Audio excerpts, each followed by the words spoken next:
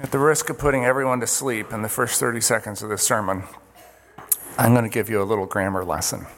So how many of you love grammar? Would you raise your hands? Wow, more than one. I am shocked. For all the rest of you, there'll be a test. Now, so the Bible, the New Testament was written in Greek.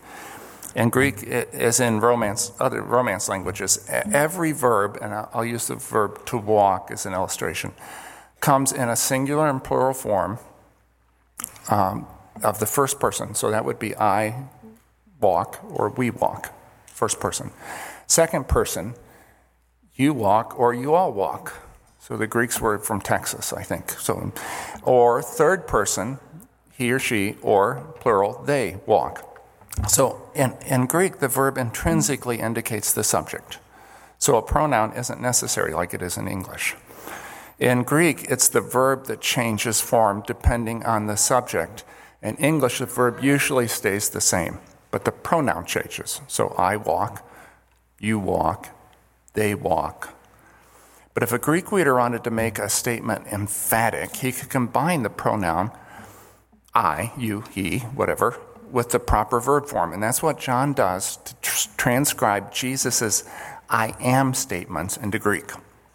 He uses the pronoun I with the I am verb in the first person. So it comes out something like I am. 2 words, I am. Now, why the grammar lesson? Because in John's gospel, the transcription of Jesus' I am statements with that very emphatic I am was meant to convey something important.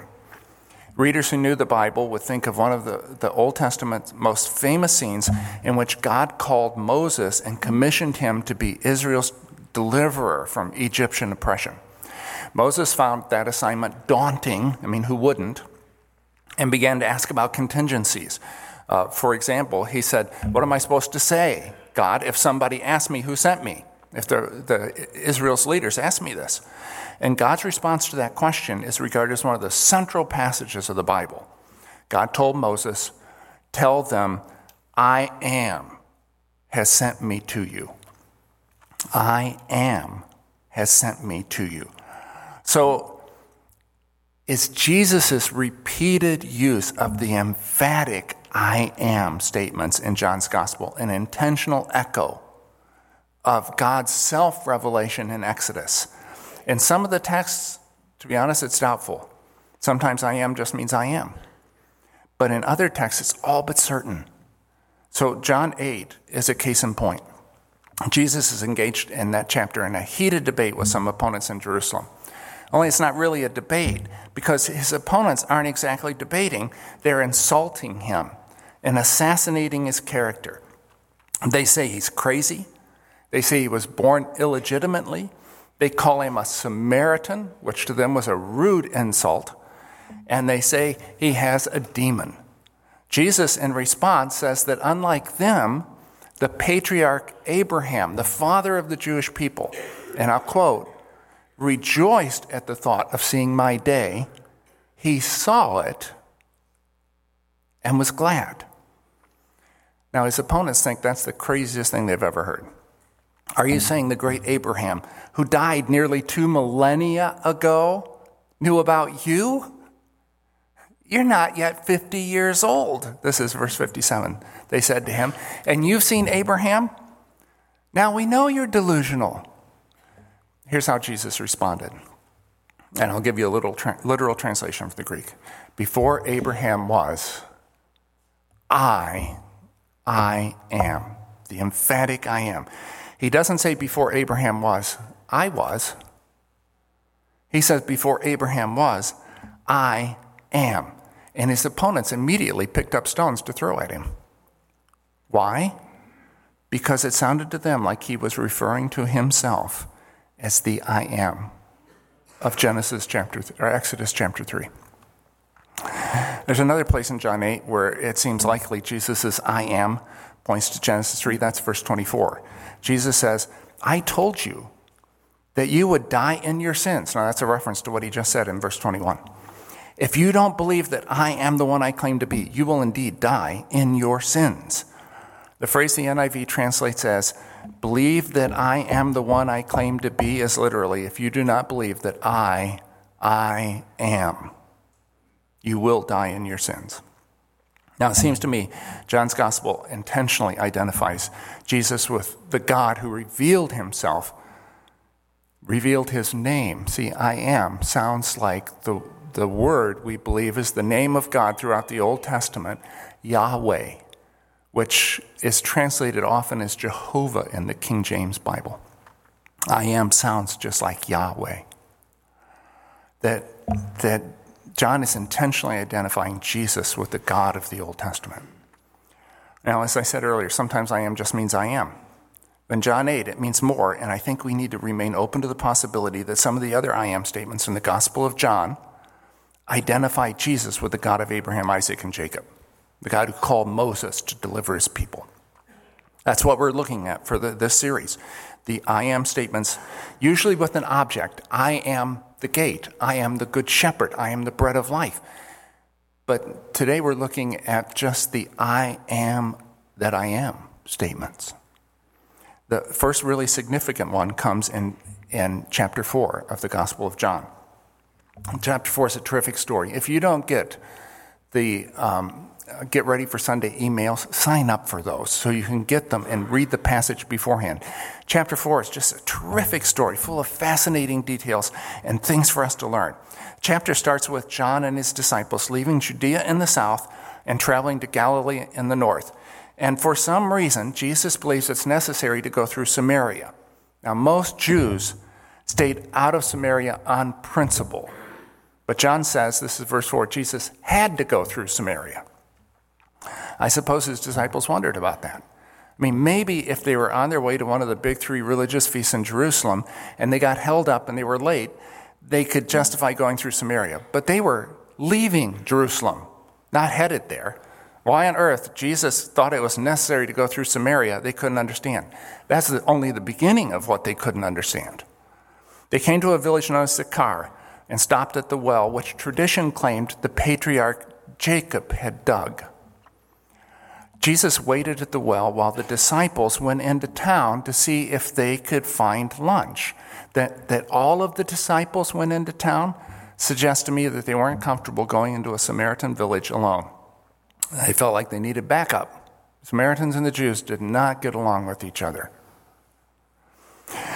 While they were gone, so imagine in present day Israel, somebody leaving Jerusalem to go into the West Bank alone. That's the kind of thing we have going on here. While they're gone, a Samaritan woman came to draw water from the well, and Jesus began a conversation with her. That came as a shock to her. Jewish men didn't talk with Samaritans, especially Samaritan women. To a Jew, a Samaritan was a contagion, something to be avoided at almost any cost. Yet this guy is plainly Jewish, and he strikes up a conversation with her. That was the first shock. The second shock was even greater than the first. He asked her to draw him some water from the well to drink. Now, that might not sound shocking to you, but you could have knocked this woman over with a feather. So think Selma, Alabama, 1959. There's a water fountain. There's a sign right behind it that says whites only. And here's a white guy telling a black man, I'll go ahead and drink from it. Only it would be more like the white man offering a black man the first sip from his bottle of Coke. The black man would have wondered what this guy had up his sleeve. So did this woman. Some Jews would die of thirst before they drank from a cup a Samaritan had used. So the woman says, this verse 9, you're a Jew and I'm a Samaritan woman. How can you ask me for a drink? Jesus' answer raises the woman's curiosity even more. If you knew the gift of God and who it is that asks you for a drink, you would have asked him and he would have given you living water. Now, her response to that is snarky. So, where are you, who didn't have enough foresight to bring anything to draw water with, going to get this living, think running water? So they would call running water living water. Where are you going to get this running water? In verse 12, she goes further and she asks Jesus, and I paraphrase, just who do you think you are? So there's a lot of smart alecky stuff going on here. Just who do you think you are? You Jews are all alike. You think you're so special. It was the patriarch Jacob who gave us this well. Do you think you're better than him? Jesus says, the water from Jacob's well won't satisfy you. The water I give you will. It'll become a spring of water welling up to eternal life. So at this turn in the conversation, spiritual turn if ever there was one, the woman begins to see where this is going. She says, and I would be surprised if her tone wasn't dripping with sarcasm, give me this water that quenches thirst forever, and then I won't have to keep coming out here to this well. Up to this point, I think, in the woman's mind, she's had the upper hand in this whole conversation. She's the one leading all the banter. But when Jesus takes another sharp turn in the conversation, she realizes she's in trouble. He looks at her and says, go call your husband. So it's almost like saying, we don't want to scandalize anyone, a Jew and a Samaritan woman alone like this. Give your husband a call and have him join us. Now the woman who had been married 5 times says to Jesus, I'm not married. I don't have a husband. What she didn't say was that she was living with a guy, which wasn't accepted and wasn't acceptable. That might explain why the woman is at the well at midday. So people didn't go to draw water at midday. Drawing water was hard work and heavy carrying it back. And midday in Sychar was 100 degrees, and maybe more. So she came when nobody was around. It may have been that the other women who came together at the cool of the day didn't like her, didn't trust her, enjoyed gossiping about her. Back in chapter 2, into chapter 2, John says about Jesus that he doesn't need anyone to tell him what's in a person because he knows what's in a person. We see that playing out here.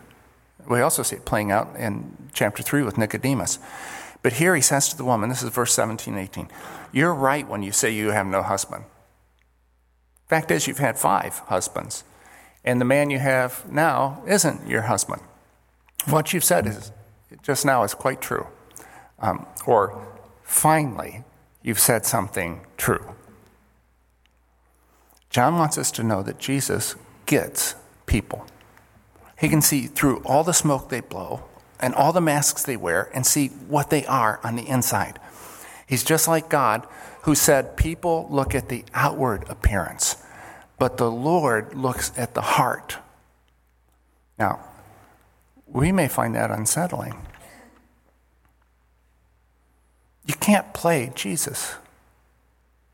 You can't pull a fast one on him. Now, I've known people who could talk circles around me and leave my head spinning. They couldn't do that with Jesus. He tears down the pretense and peels away the layers of falsehood and deals with the real person. See, he can do that because he doesn't try to win arguments.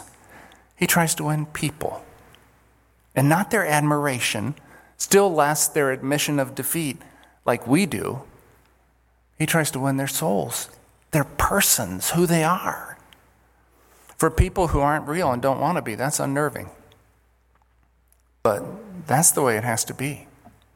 Because Jesus will move heaven and earth to save the worst of sinners, redeem their lives and make them new, but he'll not budge an inch to save a lie.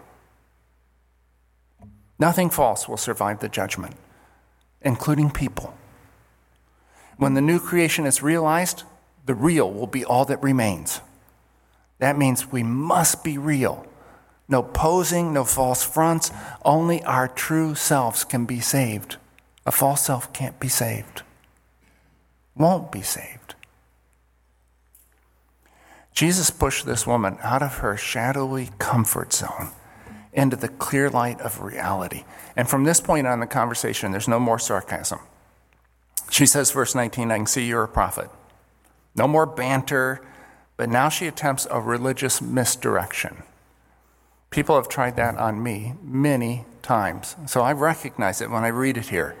They try to control the conversation by introducing some theological idea, pleasantry, or maybe some biblical controversy.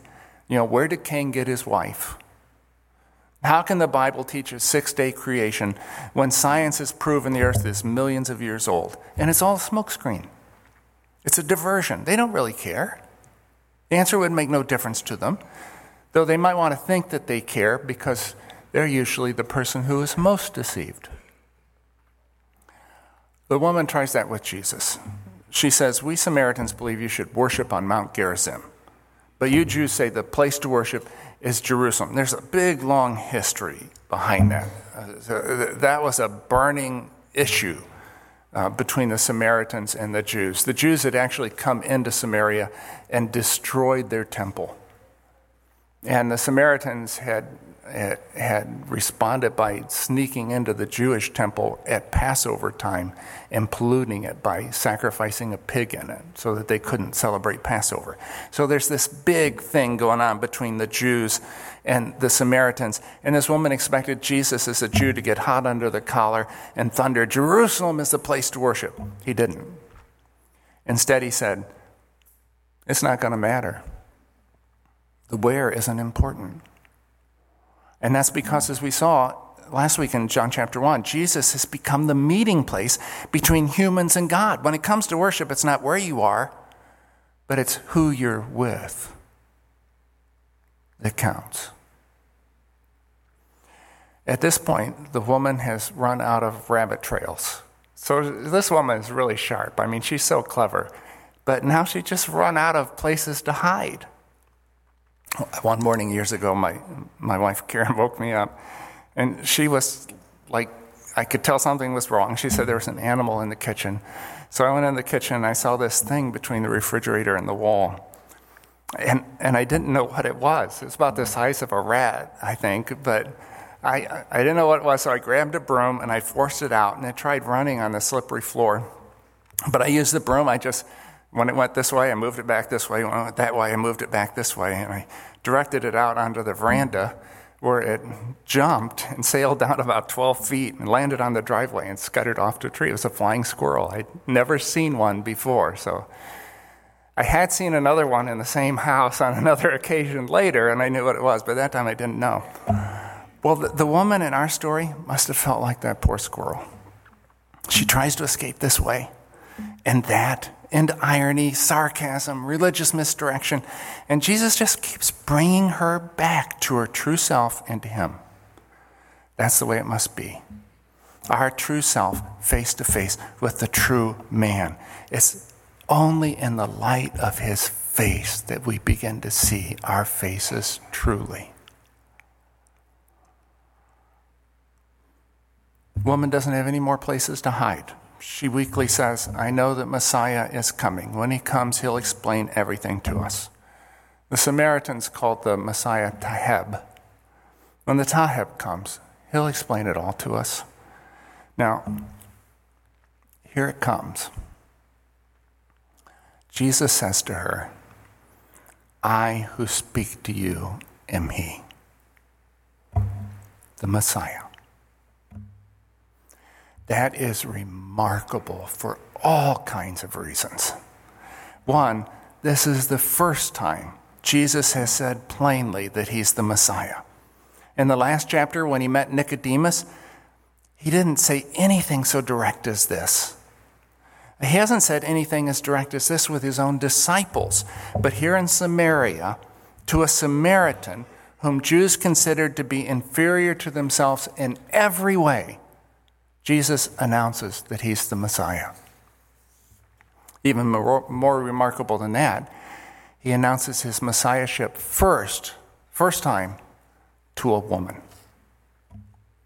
Jewish women were considered inferior to men. In the first century, it was part of a Jewish man's daily devotions to pray, "Blessed art thou, O Lord, who has not made me a woman." But if a Jewish woman was treated as an inferior, a Samaritan woman was treated as an untouchable, a contagion, a source of contamination.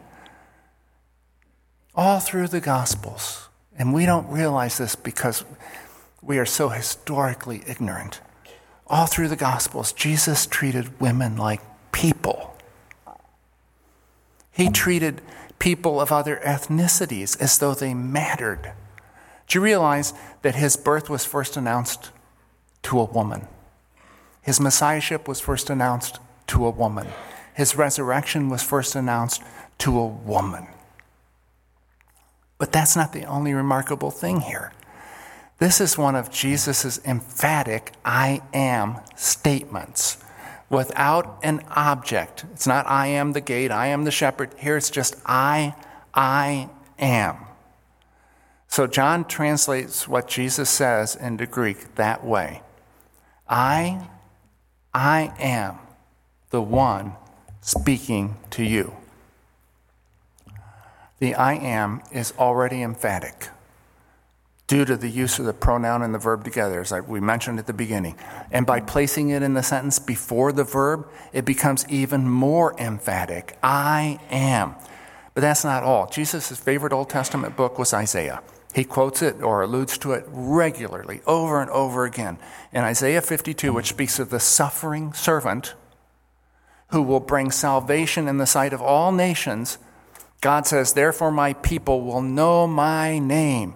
Therefore in that day they will know that it is I who foretold it. Yes, it is I. In the Greek translation of Isaiah, which was available to Jesus and to John.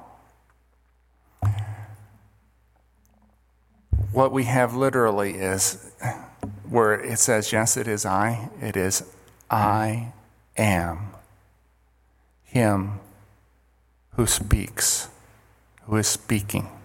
In other words, it's what we have here. That's the line Jesus uses to introduce himself to this woman, to introduce his messiahship. So Jesus introduces himself as the Messiah, which, like the Greek translation that we know, Christ, means anointed one. Why was he called that? Who got anointed? Two kinds of people got anointed: kings and priests. In the first century, to speak of the Christ was another way of saying the king who is coming. And this king is not just the king of the Jews, but the king of the Samaritans and of the whole world. So let me introduce you to the king. The king who can see right through you. The king who can save you. The king who suffers and dies for you. His name is Jesus. When the disciples returned, John says they were surprised to find him talking with a woman. You bet they were. And a Samaritan woman at that. But no one, John adds, asked, what do you want, or why are you talking with her? In Greek, their question, what do you want, is literally, what do you seek?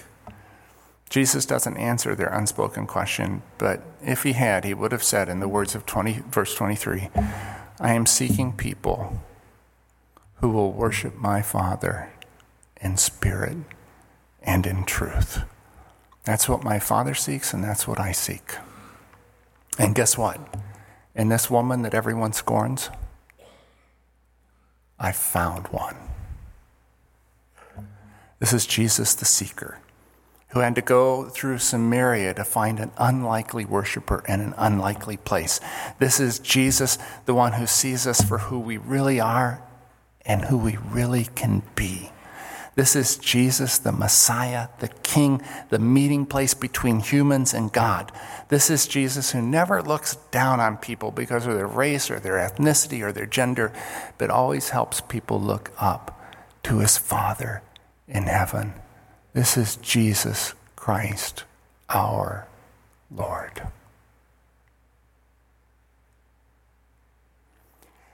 If we were in a liturgical church right now, the response to that is, praise be to God. Praise be to God. Let's pray.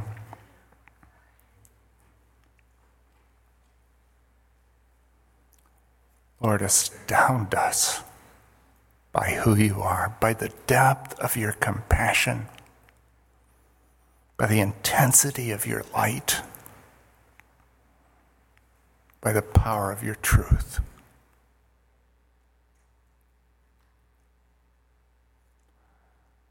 all given to us in the person of Jesus, our Lord.